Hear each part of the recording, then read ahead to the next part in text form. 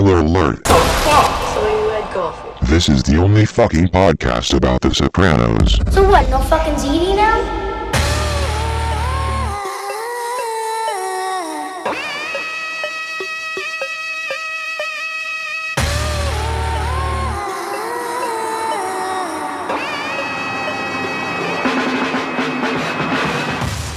This week on No Fucking ZD, we're talking Black and Grouper Sands, our goober fucking uncle, and familiarizing ourselves with hybrid cars.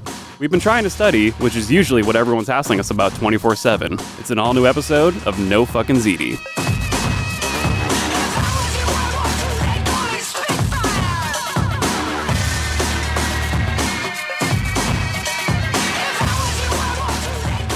Okay. All right. Welcome to No Fucking ZD. Starting off right tonight, aren't we? Yeah. Everybody awake? I am now. I was dead asleep. Evan walked in, put a microphone on my face, and here we go. Just like slapped him with it like a dick. This is the true story, actually. Yeah. NFZ is not your safe space. No. Yeah. If any of you are triggered, I don't know. So here we are. Here we go. I don't know. I have no idea what to say about this. This is a tough one. We're in like fourth year AP honors level Sopranos in this episode, and I'm not smart. Well, we've got senioritis too. That's the big problem here. Is that I know. Like we expected to be coasting, and all of a sudden they hit us with these challenging ass fucking episodes. Yeah. It's kind of bullshit. Yeah. Chaser. I'm a little upset about this. Yeah. And so that's what tonight is all about. We're going to be upset. just upset and ripping David Chase apart for making us work harder on this podcast. Yeah.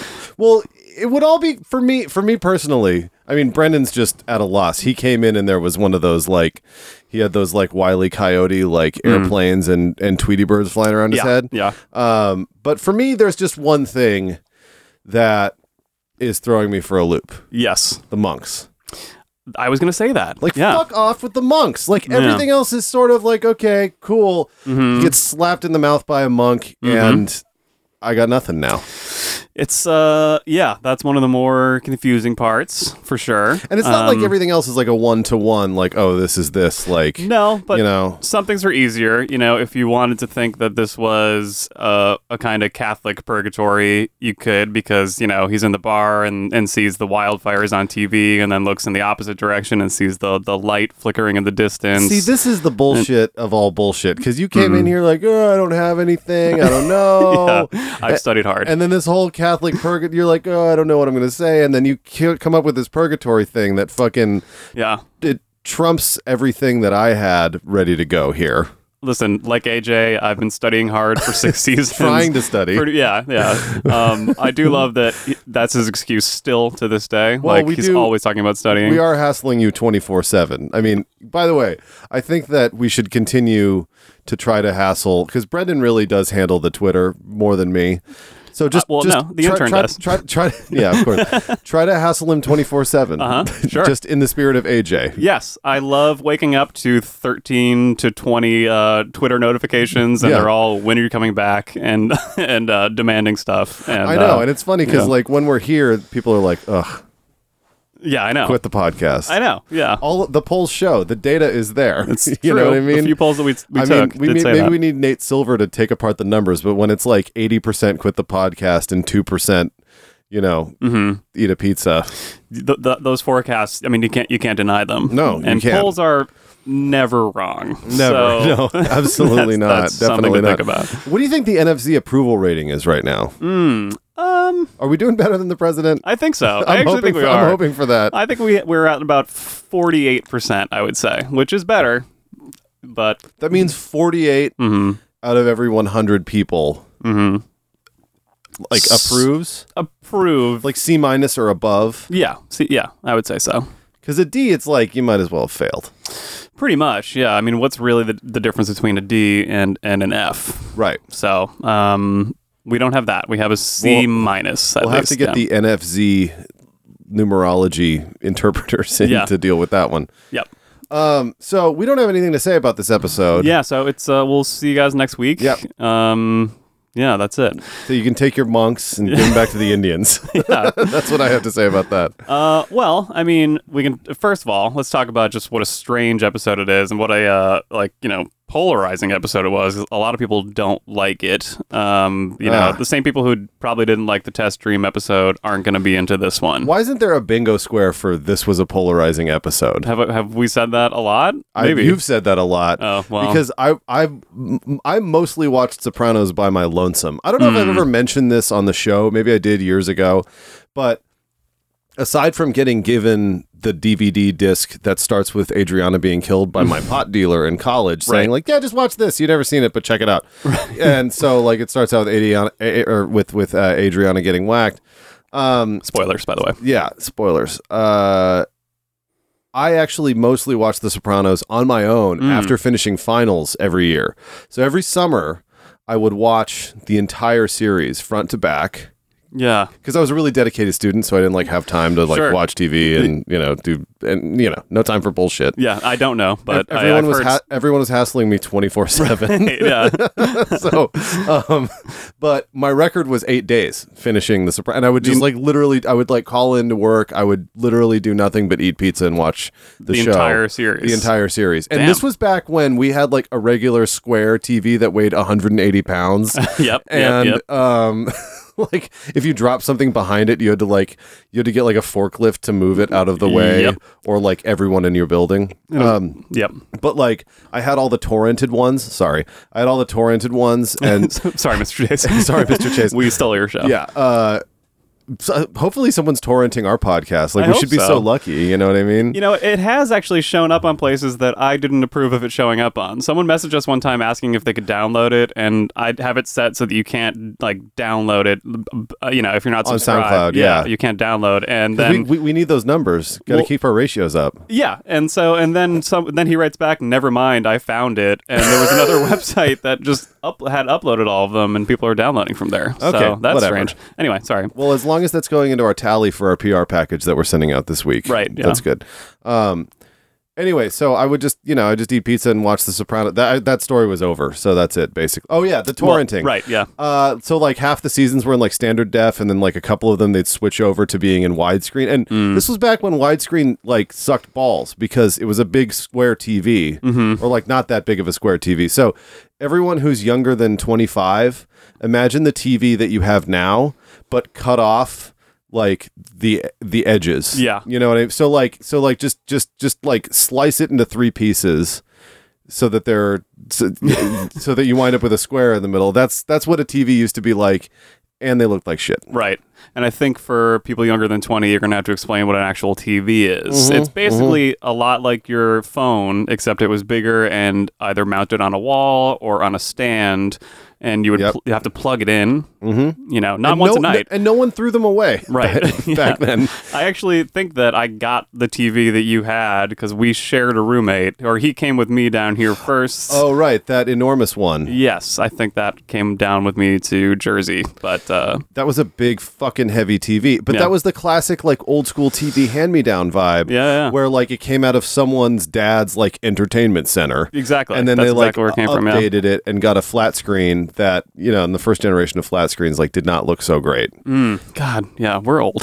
Yeah. What happened here, actually? Yeah. So, okay, so for the 20-year-olds, you go into the crummy bodega or the store, and they're watching, pirated feeds of some sports thing from overseas, and it's all crunchy looking. Right. That's how all TV used to look. Yeah. Think about the Samsung Curve, only it curved out the other way, and that's a good point. Yeah, something like that. This segment brought to you by NFC Time Machine. Yep, there you go. That's our new segment. I like that this is turning into us becoming just old cranky guys talking about the way it used to be. You know what? I do like that. But I'm not going to be one of those dudes who's back in the day, TV is awesome now, and TVs are even better. Oh, they are. Yeah, everything and looks way great, cheaper, and they look great. It's stupid cheap. I even feel dumb for buying a TV 5 years ago. Yeah, because you can buy one. It's $50. You've got fucking right, an IMAX, CinemaVision. Yeah, an IMAX basically. All right, so should we talk about the episode? Let's talk about the episode. I mean, so let's let's try to break down the dream as much as we can. Some of it's fairly straightforward. Can we talk about the opening? The credits are fantastic. Okay, yes. thank you. Yeah. Top 10 credits. Yep. Him waking up on a bed in the opening. Yes, We've seen this a few times. We will see it again. we will. Yes. This is kind of a. This is a bit of a. I'm going to call it a motif, not a trope. It definitely is. Yeah.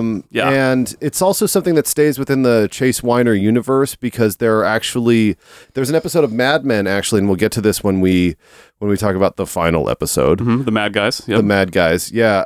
There's an episode of Mad Men that opens with Sally waking up, hearing that same hearing organ music. I don't remember that one actually. Yeah, it's the first episode of the season where Don's married to Megan. And by the way, if you had Sweet Spoiler, another show on your bingo. Bingo. We need more bingo boards. Yeah, we do. It's Yeah. funny because we've been talking about playing bingo for like 2 months, and then like it hit us like at the end of the last episode. Like if everyone has the same board, We all win. will. Yeah, but- I mean, and that's what NFC's all about. We all win. 100%. This is a win-win podcast. But basically, like that's sort of a thing that pops up here and there, but definitely in The Sopranos. I just wanted to point out the Mad Guys thing. Yeah. But definitely in The Sopranos, that final episode. Well, and I feel like almost every episode of 6B opens with him waking up, right? Because the first one is him waking up and the feds knock on the door, and then maybe not every one, but a lot of them. Good point. I think, but I don't know. Okay. We've never seen it, so We'll find out. yeah. When have they aired that season yet? No. Not yet. No. I don't think the Sopranos Okay. series finale has aired quite yet. Our 85-year-old intern is telling us no. yeah, I don't we should think have mentioned so. that earlier. That the intern is very old. Doesn't know how to do a Google. Yeah. We send him down to the library to, Yeah, to check so on things. He'll be back. So basically, he wakes up in bed. Yep, Tony has a great relationship with his bed, he does. but he's always kind of That's waking true. up in a daze. He's like not a morning person anyway. He kind of wakes up with that, where am I? You know what I mean? Yeah. And this time it's really a where am I? Because he's, Anyway, he's in Costa Mesa. Yeah. You said it's purgatory. Now I got nothing. No, I don't know. I mean, I just think that's one way to look at it. I do know that, like, people kept referring to it as a dream sequence, and David Chase would just say over and over again, it's not a dream sequence, but he wouldn't really elaborate. So I don't know what that means exactly. Like, I don't know if the show is going to really go into like an alternate dimension. It's not a dream sequence. It's a retirement community. Exactly. But I think that purgatory is certainly one way to read it, although maybe it's the most obvious, so maybe that's just not the way It wasn't to look. obvious to me at all. I was not raised Catholic, but now now it sort of makes sense. But the Buddhists, the monks, I mean, I was kind of thinking maybe it's sort of like it is in Tony's head, and he's kind of going through all of the spiritual teachings he's just kind of picked up along the way in life and of exploring them. That hotel is the monk afterlife, and then the hotel he's originally in maybe is the more Catholic afterlife. Well, I don't know. I like that because you know what? I think that the idea that you have to buy your own heating system in purgatory sounds like it sucks. Mm-hmm. So I'm hoping that's not the message here because right. if it, Yeah. hell is hot. Nobody's ever disputed that. That's but I didn't know very that true. purgatory was cold. It's very true. So he wakes up. He seems to know where he is, sort of, but he has stomach pains. So what I'm thinking is that this is sort of a dream sequence, but I think it's also his subconscious still ticking. You know what I mean? Agreed, yeah. And I think that that's what we're looking at. And whether he's in purgatory or not, which I think he is now, it sort of sounds like. Well, yeah. That makes a lot of sense with the fire on the fucking the bar TV. But then again, I mean, that could just be something in his mind, that he grew up a Catholic, within the show's universe, and so maybe he's just making it all up because what he, because there's also those scenes in the parking lot with the helicopter, and he looks up and for a split second sees an image of the doctor with the flashlight. So it's like, right. So when you go to heaven, it's not a helicopter that zooms in over you, and Saint Peter like throws you one of those ladders. I wish. And he's like, "Come on!" And you have to climb up it like fucking Lex Luthor escaping from jail. Yes, heaven is an episode of Smallville. Yeah, exactly. For me, at least. Yeah, I mean, I think that I like where you're going with this because the Costa Mesa thing. It's interesting that he's in Costa Mesa. Yeah. I mean, and he also sees the fire on the TV that's supposed to be in Costa Mesa. So I think that either way, subconsciously, he knows that hell is like, on his tail a little bit. Right. He's like, he's Indiana Jonesing on the whip over the alligator pond. And I think he's always known that about his life. Yeah, probably. Yeah. Spiritually Indiana Jonesing. Right. Yeah, totally. Yeah. And I think that there's also, I just know that the who am I, where am I going question that he asks. So John Patterson, who was the director on the show, always directed the season finales, passed away in between the season 5 finale and this premiere, or season 6. No shit. And so David Chase went to see him in the hospital. I believe I think he had a terminal illness, but maybe it was a heart attack or something more sudden. That's too bad. David Chase went to see him in the hospital, and he was kind of out of it, and at one point actually woke up and said that, who am I and where am I going? And so that was kind of the inspiration for it. Oh, that's really nice. Yeah, and so that, he talked about how maybe death is just more of a loss of identity and a loss of self, kind of like losing your briefcase or losing your actual license, Or losing your actual brain because you have Alzheimer's. Or that, yeah. That, I don't know if I have all the pieces to really put it together, but there's some of that, and then there's that screen when he's in the bar that says, "Is death even real?" or "Is sin and disease and death even real?" Yeah, I know. And so, yeah, I wonder if it's kind of asking the question of just kind of like, is it a real thing that we go through, or is it just kind of losing the self that you have right now? Is it more of like an ego death kind of thing? This is sort of a meditation on death. Yeah, I think in a way. That's a really interesting point. And I think that one thing that the monks do for us is for me at least, they sort of say to me, okay, well, death is a great equalizer. You know what I mean? Like, everyone has these different faiths while they're here on Earth. You believe some of them, maybe you don't. Right. But, if this is some sort of representation of like a pre-death, convention or something, right, yeah. Then, I think that it's interesting that these monks are like so pissed off, because that's very unmonkly of them. You know what I mean? Like, slapping somebody doesn't seem... They're the most violent people in the episode, basically. Yeah. And so I think that it's interesting that he meets these dudes, and it's like, they're the idea is that they're super enlightened, or they're whatever, they've been preparing for death their whole lives. Still freaking out a little bit. They're still freaking out, or he's... Yeah. You know what I mean? Yeah. So I think that's an interesting thing, in that... But the other thing about the monks that comes up for me is the fact that Janice does visit him. Yeah. And I'm sure that we don't see, during the time when we're in Finnerty Land, like, there are definitely people talking to him, visiting, things like that. And, so maybe someone's talking about that stuff, because that thing comes up later on in the hospital with the Ojibwe saying. Right. Yeah. And so there's definitely plenty of shit going on around him while he's, under or whatever. Oh, I see. So you think that it influences what he's thinking about? I mean, when AJ's sitting there fucking rambling about the Shelby GT5 like convertible, maybe it's like maybe a Shelby GT5 just like Grand Theft Auto drops like into Kevin Finnerty Land. Yeah. And he just jumps in. I don't know. No, I agree. Yeah. Like I said, like you see that doctor. He looks up and sees a split second image of that doctor. So in some way, what's happening outside of the coma is affecting inside the coma. Yeah, exactly. Even next week, what kind of gets him out of it is Paulie just refusing to shut up in the hospital room. No, it's fucking amazing. Which is just such great black humor. But in some way, I think you're right. I think maybe he's hearing some things, and maybe that is kind of influencing what's going on in there. Like, Janice is telling him some Buddhist thing, and telling him to like, be pure of heart and like mellow and all that shit. But then she's like at the same time complaining to a nurse about how it's cold. Right. And maybe Janice slaps a nurse. Yeah, very possible. Like, Tony, in life, we are in death. It's like just be very zen about everything. It's cold in here, like I could totally see that happening with Janice. Yeah, well, yes. Although let's talk about Jan real quick. You want to talk about Jan? Yeah. She's real. She's real as fuck in this episode. She is, yeah, with her huge Livia breakdown. I mean, yeah, you know. but that seems real. That's what I want to. I'm not going to debate you, but Yeah. I'm not in here looking for a fight unless you want to fight.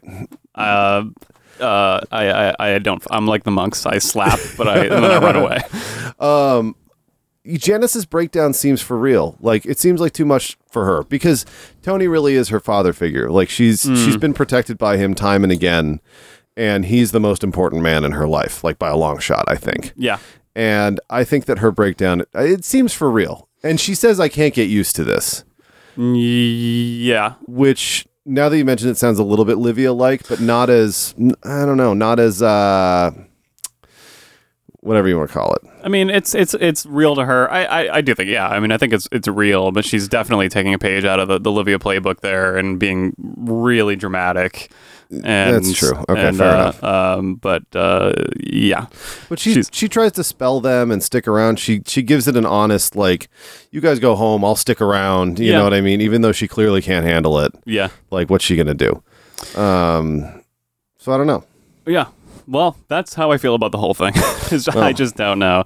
But I do know that the this whole idea of him just being like, I mean, let's just kind of talk about, like, just to wrap up the purgatory hell thing, I guess, or Okay. whatever it is. Okay.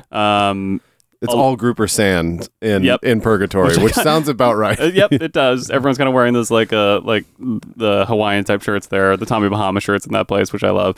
Just to show you, it's a fun place. It it's does a look fun hotel bar. Yeah, it does, because they've got Hawaiian shirts on. They like their job. He goes to the doctor and who finds these dark spots on his brain, which you could probably, and he's diagnosed essentially with early onset Alzheimer's in that scene. It's the deprivation of oxygen to certain parts of the brain. Right, but the doctor says that it's also it could be Alzheimer's, which I think that's what Alzheimer's is what I'm saying. Oh, okay, gotcha. Neither of us are doctors. Don't listen to us. No, not at all. I'm agreeing with you.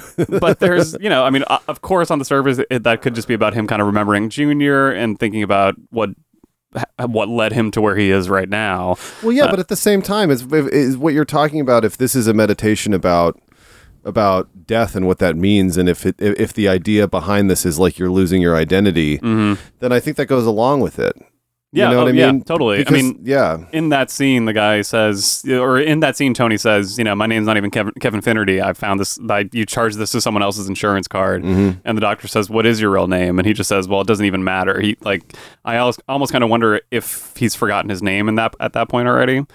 Yeah, and I also wonder the whole time, sort of, if he's Kevin Finnerty and forgot originally. Yeah, I think about that because you see the picture for a split second. It sort of looks like him. Right. It sort of doesn't. Right. But maybe in that moment when we see the ID, we're seeing it, the angle, it seems like we're seeing it through his eyes. Yeah. Maybe he's looking at it and he sees a stranger. He doesn't know what he looks like. That's a good point. Because totally. It wouldn't have been possible for them to show the ID with the picture of James Gandolfini on it and for them to get across to the audience that he doesn't recognize that person. Right. It would have to be another actor. Otherwise, we would kind of be convinced that he actually was Kevin Finnerty and that he was confused or something like that. Right. Yeah. Right. Yeah. And there's a lot in there that is still Tony in a way. I mean, he's at this convention where a military commander is speaking, which is of course something that the actual Tony would want to go see. And this time around, he's on better terms with his wife, Carmela, who's not really, the voice is not actually Carmela. Does he use the name Carmela? I think he does at one point, or I think she's at least credited as Carmela's voice, but it's not her. It's just a really generic sounding voice. See, this is what I was getting at, is that like there are elements of Tony's world in there. He's from New Jersey. He's a little Italian. He's got a couple of kids, that kind of thing. Yeah. But and his wife. His wife's voice in the phone at least has kind of the Italian American drawl.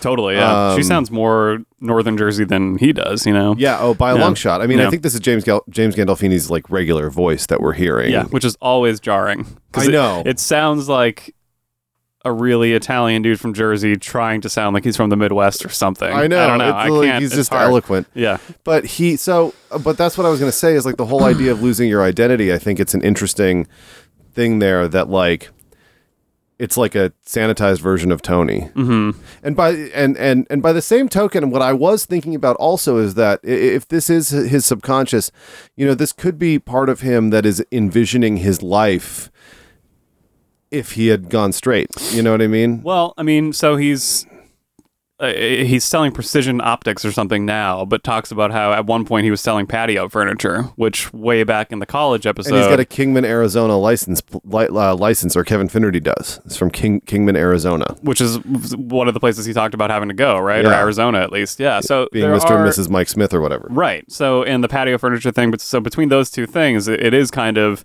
in a way, it's hell very specifically for the Tony Soprano we know.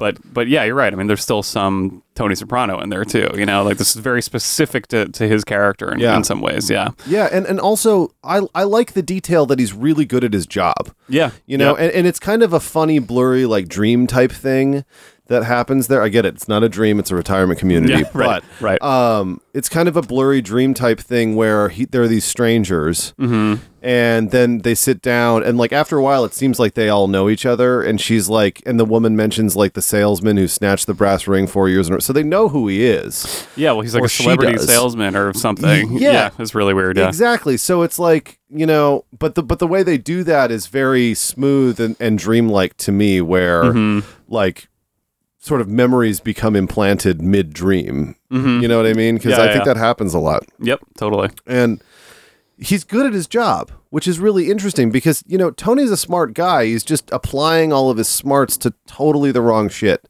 Yeah. And he's distracted by like pussy and money, basically. Yep. In his real life. But, in this Kevin Finnerty land, the Tony Soprano in Costa Mesa, I guess, is I don't know. It's very, very interesting. I also think that by the token, by the same token that we're saying, the monks could have been there because Janice is yelling about Buddhism or something like that. He might be in Costa Mesa because he heard Meadow on the phone. Because isn't Finn in Costa Mesa? Where is he? He's in California. Yeah, I'm not sure if from Costa Mesa though. Finn makes his way in weird ways into Tony's subconscious. Interesting. Yeah, I don't know. Well, because we talked about that with with the test dream, because Finn's in there and his parents are in Annette, Annette Bening and the whatnot. Right. Yeah. And Costa Mesa was just an interesting choice because the only remarkable thing about Costa Mesa really is that Finn DiTrolio, the fictional character on The Sopranos, is from there. Yeah, well, I guess, yeah, true. And I think, or maybe it is just that it's just completely unremarkable, and that is kind of hell in a way. It's Elvis country, I guess, right? I mean, well, Elvis country. They mean the South specifically when they say Elvis country. Well, any place that doesn't have any Jews or Italians, and I guess Costa Mesa doesn't really fit that bill. Okay, all right. I don't think in that. I think Costa Mesa is just like a classic, like vanilla suburb. Yeah, right. That's what I mean. It's I think, that it's very. There's not really.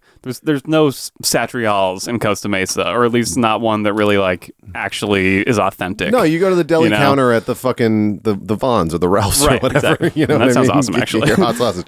It's not bad. I got to be honest. Vons is cool for someone who only goes there once every 10 years. When I'm out in California, Vons is not bad. Well, the best they shit have is good that donuts. They have good donuts. They got a good deli.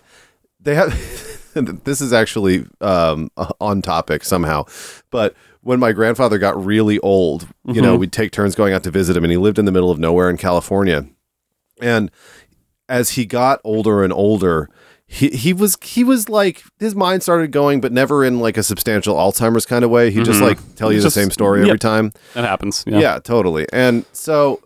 But the thing was, you'd have to, if you went to visit him that day, you'd go shopping for him and pick up some food for him. And so, toward the end of his life, all he was eating was like high octane American crap, like bologna, Twizzlers, and like potato salad. And it's like all he wants. This is like an old Italian guy. And for Hell some yeah, reason, man. he just got into that. So we had to go. We were visiting and we went to the Vons to pick up some potato salad. My mom was like, don't get anything like fancy, none of this bacon shit. He wants just like the regular, like American, like July 4th stuff. Hell yeah. At the Vons Deli, they have like 6 types of potato salad. So we're standing there testing potato salad, like which one's the worst? Like basically, like That's the one. yeah. Oh, this one has sour cream in it. Fuck no. Yeah. You know, bacon. I think not. You know, like See, I would go for the bacon personally, but I respect him. That's awesome. the bacon's good, but I Yeah. think that just the standard like potato. It's like potatoes and mayonnaise, basically. Pretty much, yeah. And like onion. and sugar. There's definitely a lot of sugar in there. That's right. Yeah. Yeah. So it's like mayonnaise, mayonnaise, potatoes, and sugar. That makes sense. So Yeah. like we'd bring that and like the Twizzlers and like a gallon of milk, and he'd be like, "Great, I can eat for like a week," because he was like really skinny, like the Crypt Keeper. Oh man, I can't wait for those years though, where it's like, I know. fuck it, I'm giving up. This is I want what I want Yeah. every single day, and Everybody's that's it. gonna be bringing me like Totino's pizza rolls or something That like sounds that. fucking fantastic. Actually, now that you mention it, I think that when we're in our hundreds or whatever, we're gonna be like, We'll definitely make it to our hundreds. yeah, by the totally. way, It's yeah. the future. Yeah. You know, we're just gonna be seamlessing all day long. True. Yeah. I'm gonna like just Like spend my hassling this- grandkids' inheritance on that. Uber's like, and Seamless for some I reason. want ramen and and barbecue. All right, so let's take a break and we'll have to discuss and see if we really understand what's going on and maybe come back with some better insights. We Okay. should talk about AJ. AJ plays a pretty big role, and then we have to talk about. I mean, the Carmelo scene is one of the best Edie Falco ever did. If maybe the best scene she It ever gets did. me really hot down there. It every single time, definitely. I can feel it now, even Like, actually. So we'll be right back. Here's a commercial.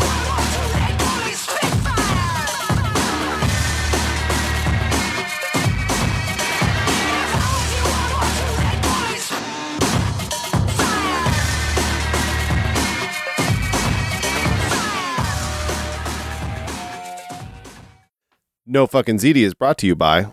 Truck hijacking, narcotics. In fact, if you ever heard of anything going down,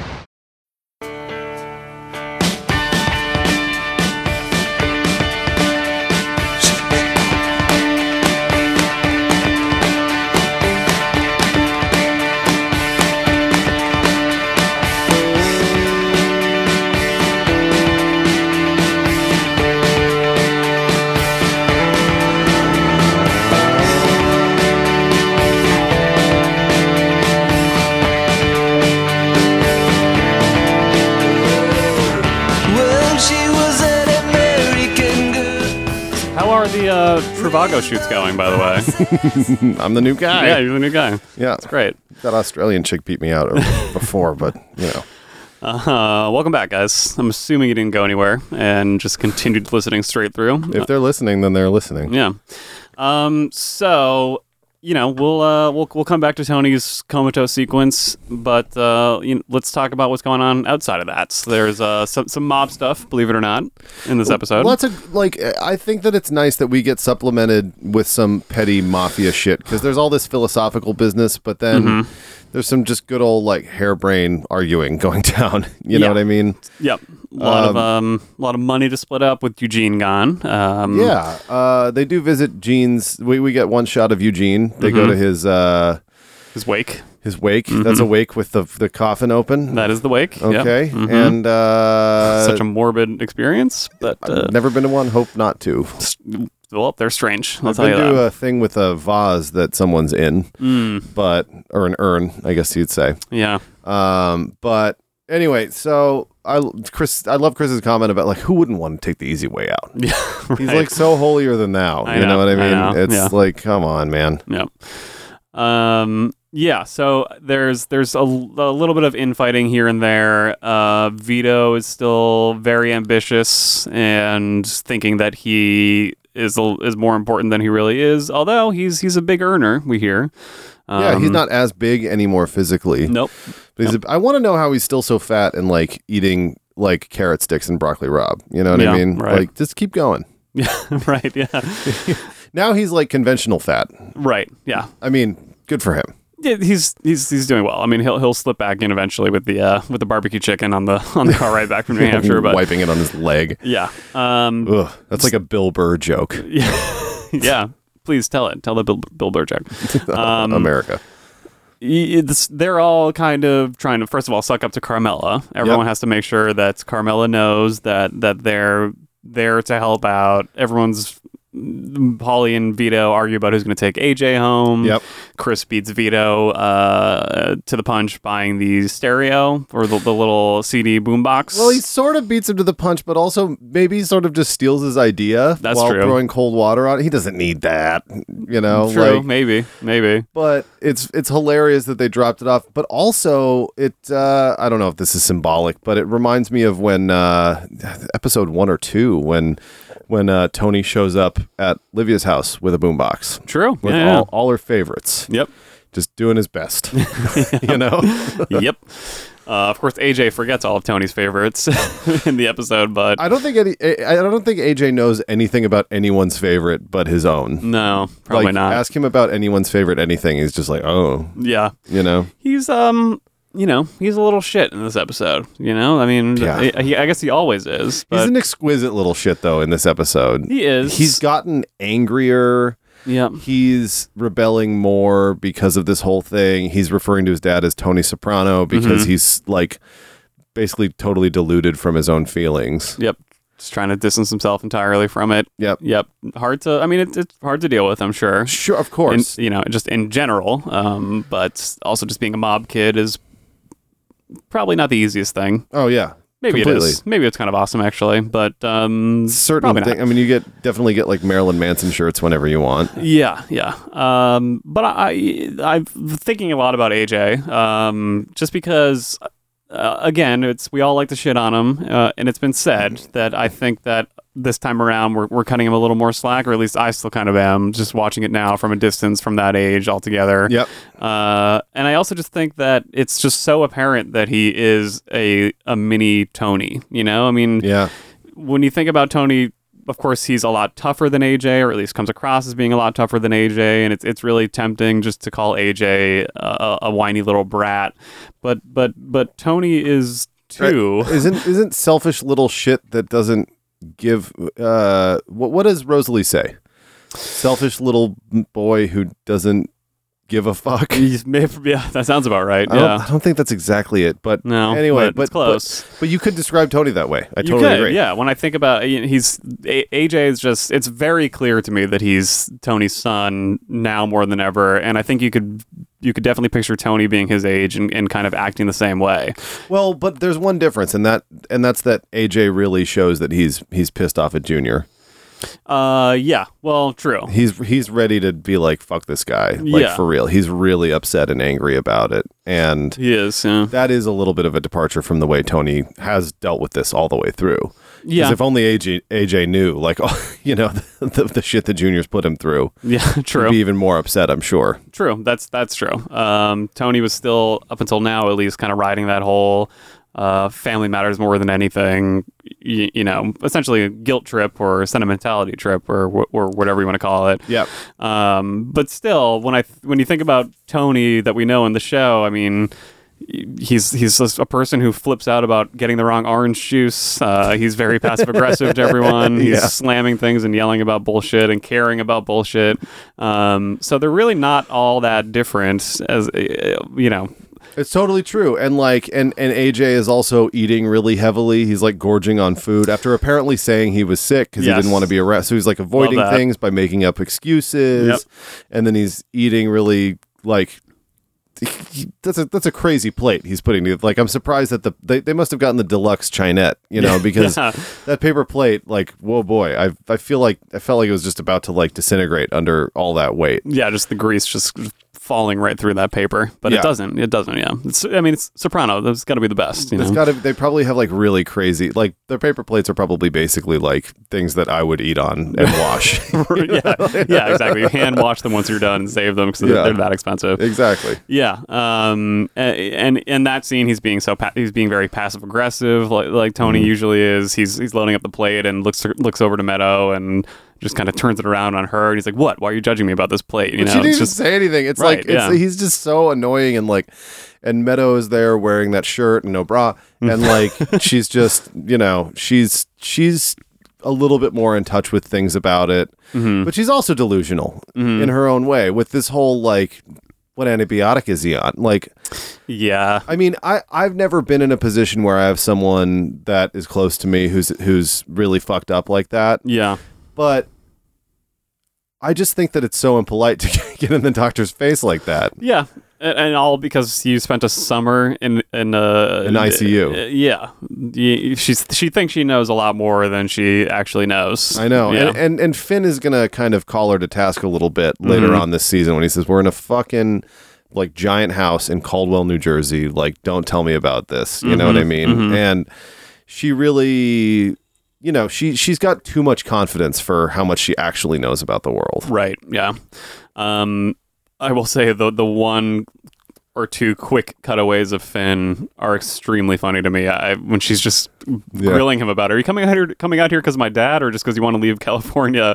And he's like, both. Is that so bad? Is that so bad? And he's like, in so this. Good. I wonder if dental school is really like that. Like you're like there are a million people sitting there with like a dummy, and you're like yanking the teeth out or something. Yeah, it's a great cutaway because it starts with just him, and then you realize he's in a room full of people on the phone, just being incredibly rude. I know, All these it's people like- have to listen to his bullshit. He's so annoyed. He's like, is it so bad? Like, Finn is such a puss. I know. Well, he'll be gone soon enough. He'll have one more major scene with the whole Vito stuff, or I mean, I guess I'll have a couple more scenes, but He'll be smoking weed with Meadow after they fuck. true. Yeah, he'll have one more major story point. Then we'll say that. That's true. That's true. Him and Matouche, low key, big deal characters. Yeah, true. Very true.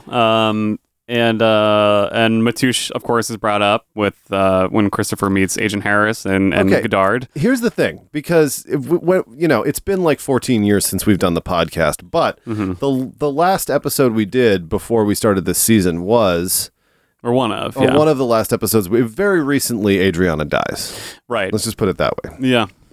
And Matouche was a huge part of that. Right. And the thing that was really interesting to me about that scene, I mean, that is a great scene with Agent Harris. As always, I'm team Agent Harris. Love Agent Harris, He's yeah. great. Yeah. He's got his new buddy who's going to go on to be part of Francis Underwood's cabinet Right. much later in the future. Right, And yeah. kill off a couple of reporters, whatever. But basically, it's really interesting because, well, first of all, obviously the FBI guys missed them, but there's a little bit there's some gaps to fill in here, because essentially one thing that happens is that, he brings up Matouche because Chris is saying, I wouldn't know any of these suicide bombers or whatever if he bit me on the ass. And Agent Harris brings up Matouche. And he says, he was doing all this stuff. And Chris says, well, I didn't know any of that until you guys told me about it. Right. So apparently somewhere along the line, there was some sort of meeting or like conversation that someone had with Chris Right. where they not only brought up Matouche, who was like central to all of Adriana's Yeah. death. Yep. Yeah. Right. That's not a The great way to whole put it. death. The Yeah. whole death. Yeah. But also, like, wouldn't that be like if I was in the FBI, I'd be a little reticent to bring up Matouche, to be like, we know about that. Right. But I guess Chris knows that they know about. But if I was Chris, I'd really be reticent to bring up Matouche because I'd be like, I don't know shit about that. You know what I mean? Yeah. Well, so yeah, I mean, I guess like let's imagine that scene. I'm assuming that means that after Adriana went missing, after she fled to China, which of course we know is what actually happened at the end of that episode. Silvio lets her go. He just shoots into the air, and then she goes to China. That's China. the official. Yeah, she goes to China. Yeah. That's the official NFZ stance on where Adriana is now. Yep. Yep. My guess then is that they called Christopher in for questioning at some point, right? Because how else would he know? Why would they have told him? They must have said something about, we know Matouche is at the Crazy Horse. We know Adriana's missing, right? I mean, and But how would they? But did they know? Like, Adriana said that she got Chris to think about it when she was on the phone with them. Right. But that's the only confirmation they have that she brought it up to Chris. So Right. would they be confident enough to bring it up, assuming that he knew that she was a cooperator? Like, I would still be like, maybe she's lying. You know what I mean? they would think she was lying? The or FBI. Yeah, because the whole thing is like she goes missing. They probably know what happened, but do they really want to blow their cover as having Adriana as a cooperator? Oh, I see. If Chris is keeping to his story where like she just left, I don't know. Right, because you know what I mean? In that way, they're almost blowing her cover, and now he might kill her. Yeah. Or just saying like just getting the mob guys to think about cooperators or to think about the fact that Adriana was a cooperator if they didn't know might fuck up some of their evidence that they have, because a lot of that is based on the fact that it's a secret and that they don't know like I guess you're right. I mean, it is a little weird, but maybe they just felt very confident that who knows how much time had gone by, because this is really, in real time, this season was about 2 years after the facts. Sure. So maybe they waited a year and eventually brought him in. Yeah. But also the way he talks about it, it sounds like a conversation that happened a while ago. Yeah. So, I mean, it could have until been you guys told me about that, I didn't know. You know what I mean? Like, that sounds like something that's not so fresh. So it could have been at this point then a year beforehand, maybe. That sounds about right. Yeah. Either way, it sounds like they had a conversation at some point, and really that scene, a couple things are happening in that scene, but really we kind of just get that's the end of the Adriana story for real as far as the FBI investigation goes, I guess. Yeah, actually, that's a really good point. They slip it in there quite nicely. Yeah, that basically we looked into this, we found nothing. We know that you know more than you're saying. You know that we know what was going on to some extent, but we're at a standstill, and now we're off on this whole war on terror thing. Yeah. So, for a lot of the people who were watching and thinking that Adriana was going to definitely come back, or that maybe there would be an investigation into it, whether it slips by you watching this the first time or not, that really does just wrap up that whole plot line. That's a really good point. So at the very least, like, that's what they're trying to say with this. Yeah, I think that's part of it. And then it starts the next phase of it, which is that they've now dangled the carrot of if you guys ever hear anything about Ahmed and Mohammed, these guys that come to the Bing sometimes, if you just let us know if you ever hear anything, and that kind of is setting up the eventual the series finale when Tony goes back to them with some and he information. plays that card. Yeah. So, and it's interesting that like it's interesting that this whole thing comes full circle a couple of times. You know what I mean? Because now they're sitting in Satriale's and they're talking about this third-party enemy. You know what I mean? And Chris is not the priority anymore. It's also an interesting situation seeing that scene where Chris is... He's the man, as they say in the pit, in the low rises in The Wire, like Chris is the man for now. Right. And he's at Satriale's and he's the mayor of Munchkinland essentially. Right. And he's hanging out there and he's the one, busting the chops of the FBI guys because Tony's not around. Yeah. He's certainly not as smooth as Tony with all but he's the pretty thing. good though. I have to say, he is pretty good, but like his jokes are like, the whole like the truckload of towels went missing. Yep. Like come on, pal. Yeah, that's nowhere close to his. The thing about turkeys is they have no sense of direction. They're on their way to Food Emporium, and now look. Yeah, I mean, hey, we put out that many jokes. Some of them aren't going to land. So I'll give him credit though. We know nothing about that. No, we don't. 100% success rate on the jokes. But I mean, I think that's kind of why that scene's in there. It's when you think about this as being one long season, this is the first act, I guess, of the new FBI storyline. I think that's totally that's real. Yeah, and I think it's true. I think he's right that in some ways they do kind of miss it. We always talk about the allure of the Soprano family or of the mafia in general, and how people can't get away. It's just so much more glamorous about terrorism. You know what I mean? Especially when you have a stomach parasite because of it. Well, there's that, and also like the fact that, and really, I mean, these are shades of gray here, but like the whole point of terrorism is to kill innocent people, right? And the whole idea of the mafia is based on the fact that like the consequences if you get involved. True. You know what I mean? Good point. Even though they're totally fucking over everybody around them, they're not going around blowing people up. Right. often. Right. You know what I mean? Yeah. Like sometimes there's a little friendly fire, or stray shot, whatever. You know what I mean? But like, It's more straight greed. yeah, it's more greed, and it's almost like a white collar crime when you compare it to terrorism. Right. You know I what guess I mean? Yeah. Very true. Yeah. And it's just interesting how like Agent Harris used to be like, yes, we're gonna wire The Sopranos, and now he's like, I want to go get a sandwich, like go say hey to my old boys that I used to like trail. The other thing is he knows them so well. I know. Yeah. I love that relationship. Yeah. Yeah. It's funny because it's like at work when I have someone coming in, I do like a lot of research, like I know about like their history and stuff like that and what they're up to, and like I remember, like a few weeks ago I had this like a famous rapper coming in, and I was like, so do I call him Greg, or like what does he go by? Yeah. You know what I mean? I was like doing all this research and stuff, and it's just like the whole idea of knowing so much about someone and they kind of have no idea who you are is like a little bit of a funny like psychic situation to be in. Yeah. You know what totally, I mean? Yeah, totally. Just going back to AJ again, thinking about this as one long season. At the end of it, AJ will try to kill himself basically and be extremely depressed and kind of just be obsessing about this fact that just death and feeling like he doesn't really know where he's going, I guess, if you want to, if you will, because he certainly doesn't fit in with the mob world, as we'll find out when he tries to quote unquote kill Junior. Yeah. But so yeah, he sucks at it. He does suck at that. Yeah.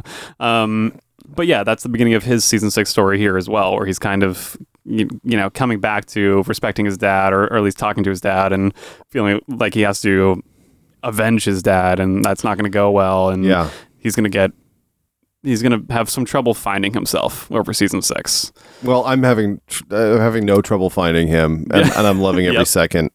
I think that I think that AJ is definitely. I'm out on a limb here. He might be the protagonist of season 6. I think he is. So again, he's the McMuffin. He's the McMuffin. Or no, he's not the McMuffin. Like season 6 is a McMuffin, and he's what it's actually about. Kind of. That I actually sort of believe that. Kind of. You sort of believe me, or you sort of agree? I agree with you. I don't know what I mean actually anymore. But I do think that he is super important, especially to the end. A lot of the weird revelations he's going to have over the course of the series or season play a big part in the final episode and final scene. Yep. No question to me. Oh, completely. And I think maybe the whole show's a McMuffin, and it's all about AJ. Yeah. But yeah, I mean, he obsesses about the darker things in life and death, and has to kind of come to a place of acceptance about that. Again, I really think one of the most important lines of the series, or the series finale, or the last season, is that joke that Paulie makes about whether or not we're in life surrounded by death or the other way around. Just death kind of being a character on the show. Yep. And kind of just being around us at all times, and kind of what we do with that knowledge, and just what we do day to day to kind of just forget about that or live with it or whatever. I'm totally with you. Yeah. I mean, I think that we should have a class at Columbia University. I totally agree. I mean, why haven't they asked? Yeah. I mean, it's not up to us to ask. It's up to them to ask. We're waiting. You know what I mean? Like, we're do a whole week on McMuffins. Totally. You know what I mean? Yeah. Like, and if you bring a McMuffin to class, you get a good grade. Yeah, automatic. Exactly. No pita pockets. No. Just straight McMuffins. Delicious. Yeah. So, I mean, quickly, I guess let's check in on Junior's has a scene where he's now just denying that he shot Tony altogether, but he is there. Yeah. So he fires Melvoin because his arm is fucked up from his stroke. And it made him uncomfortable. Poor guy. Or nervous. Yeah. Yep. And it's a hilarious scene. Yeah. Where he has to do these things where they're like, what's this? It's like, it's a watch and a pencil. You know? Like, it's fucking awesome. And the guy just like... He's a professional at sitting there and being yelled at by crazy people, basically. Yeah, all day long. Yeah, that's what he does.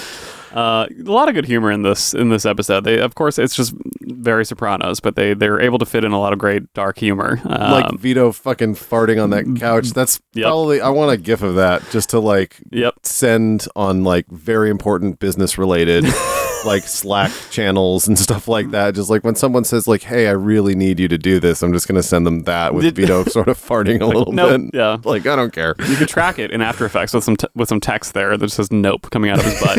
If you want. Oh my god!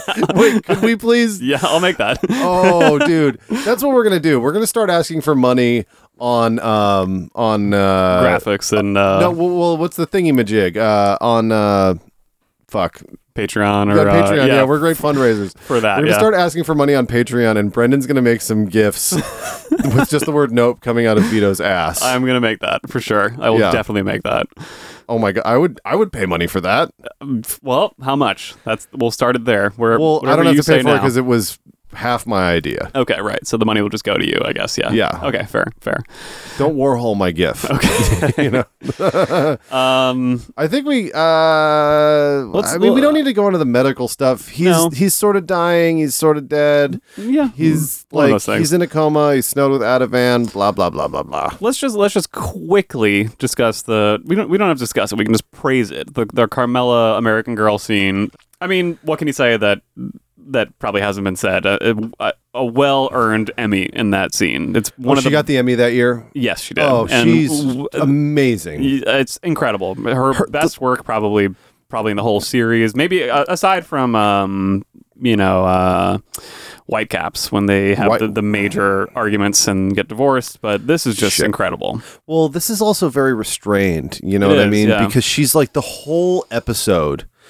We're like waiting for her to boil over. Mm-hmm. And in the next episode, it really happens. Mm-hmm. Like she fucking loses it on AJ and everyone at home is sitting there with the popcorn like, yes, you know what I mean? Like, right. But this particular episode, you're watching her the whole time and she's managing everything. She's managing all these people, trying not to crack. Yeah. Chrissy's there for her when she starts crying that one time. Credit where credit's due. Yeah. But it's like, you know, she's very, very upset, legitimately. Mm-hmm. And it's, and in a way, all of this whole situation, it really simplifies things for her because she doesn't have to think about like, you know, like whether this is right or not standing by this man. Mm-hmm. You know what I mean? She cares about him. He's fucked up. She's helping. You know what I mean? And like, I think that that's one reason why it works so well is because it's a time when we get very straightforward emotion from Carmela. It's not complicated by the fact that she sort of hates him. You know what I mean? Yeah. All that stuff is left by the wayside. Yeah. I think what she's feeling here is very true. Even if it is a little sentimental, it's always these things that make us suddenly realize how much we either care or don't care about people. When the people we know get shot and are in the hospital. Well, I think I think the inverse of this is like if someone gets married and you're like, you know how much you care about them. Right. You know what I mean? Yeah. But she's amazing and it's a great scene and full of callbacks. She again brings up the going to hell line from the pilot, you know. Jesus. So, which was a fucking stinger of a line. Like, I'm glad they kept bringing that up because that's like one of those things, like, everyone has those, like, falling asleep, like, shit, I wish I hadn't done that in 2008. Yes. You know what I mean? That's for me when I'm doing the dishes a lot of the time. Or when I'm doing something like menial that I'm like, just, so you have the opposite God. experience of Carmela where you're like, where Carmela's washing the dishes, imagining getting eaten out by the wallpaper man. Yes. And like you're washing the dishes thinking about the awkward things you said in college. I'm thinking about the wallpaper man as well. But yeah. Alrighty. So we have a couple questions this week. We asked a little late, but I think there's some stuff here. Don't back down. I won't. Stand your ground. I will not back down. And just don't back down. So this kind of just goes off what we were just talking about, and it's sort of about the end of last season, but this comes from at JP Vari. How much does Carm want Tony back versus being forced into taking him back by his poisoning of all the lawyers and accountants? Whoa, throwback. I mean, like, I think that she's forced. I think she is forced, and then I think she makes a deal. Right. I she think makes it work for her in the end. Monetary thing and the spec house, which we really haven't talked about quite yet, because we had Hugh DeAngelis in the episode last week. That's right. Just looking all pissed off. Love that scene. We should have talked about it, but hey, oh well, we missed it. Get Pudgy Walsh on the horn. He retired, actually. Yeah. Yeah, I think it was monetary, but also just like a comfort thing. It's when you're used to something, you just kind of stick with that. It makes it much easier to go back. It does. And she lost. We talked about that. She lost. This was Tony really handled this as a war. His gamesmanship was better in the end. Right. This comes from at CZ23 Greg. A, do you own a scrapbook? And if the answer to A is yes, do you have any scraps in it? No. I mean, I have like internet bookmarks. Right. Which are, tell us exactly the website. It's for like it. recipes and like it's like rando knickknacks on Amazon that I forgot to buy like 2 years ago and no longer need. Like adapter cables for like a stereo I used to have. Yeah, I have a lot of that. I have a wish list full of stuff that I just no longer need on Amazon. That's what we're leaving to our kids. Yeah, exactly. That's all we got. Exactly. This comes from What a Story, Mark. Do you think post-coma Tony would have let Eugene retire to Florida? No. Yeah, I don't know. It's tough to say because like maybe he would have been feeling the afterglow of surviving this thing and still in his stop and smell the roses phase, and maybe he would have. But at the same time, he is still Tony and more selfish than ever. Yeah, ultimately he is, yeah. But maybe like if Eugene asked him in the hospital, do you think he would have said yes? The way Christopher asked to get the Cleaver funding. I know, I fucking love how that comes up later on. Yeah. Good question. I don't think so. Yeah. This comes from at Ego Winters. What changed in your lives during the 7-year hiatus from the podcast? It got hot and stayed hot. I don't know if anyone here is in New York, but it's like still warm out. It's starting to cool off a little bit, but does not have that oaky fall feeling. I know. And I need it to be cooler because I just can't. Like Brendan's a bright red Irishman right now, I am. by the way. Yes, I am. But anytime the temperature ticks above 75, it's just like... my cheeks, yes, it's bad. It's very embarrassing. Thank you, genetics. Thanks very much for that. And we're going to try not to talk politics, but it's not going so great. Anyway, continue. All right, this question's for me, actually. It's from Nurse Maria at Marissa Albanese. Question for Brendan. Why do you continue to subject Evan to the questions when he so clearly hates them? Hashtag already addressed this. That's a good one. I think that I only hate some of them, to clarify. Yeah, I just like seeing Evan squirm in the seat. It's just fun. All right, that's going to do it for this week. We'll be back next week to talk about the next episode, Mayhem. You don't say. And Tony waking up and all that fun stuff. Another cameo from Steve Buscemi. Some good stuff coming up, and we're getting back to normal pretty soon. We're getting away from this coma shooting stuff pretty soon. We were in a coma, and now we're doing the podcast again. Yeah. Well, yeah, we're still in the afterlife. We actually said last week that we were dead. The afterlife, we are out of milk. So if you guys are coming to join us anytime soon, we need some milk or half and half for the coffee. All right. So until the almond milk, it's not the same. No, it's not the same, and it doesn't blend. No, it just doesn't. All right. So that'll do it. Subscribe on iTunes. Follow us on Twitter. We'll see you guys next week.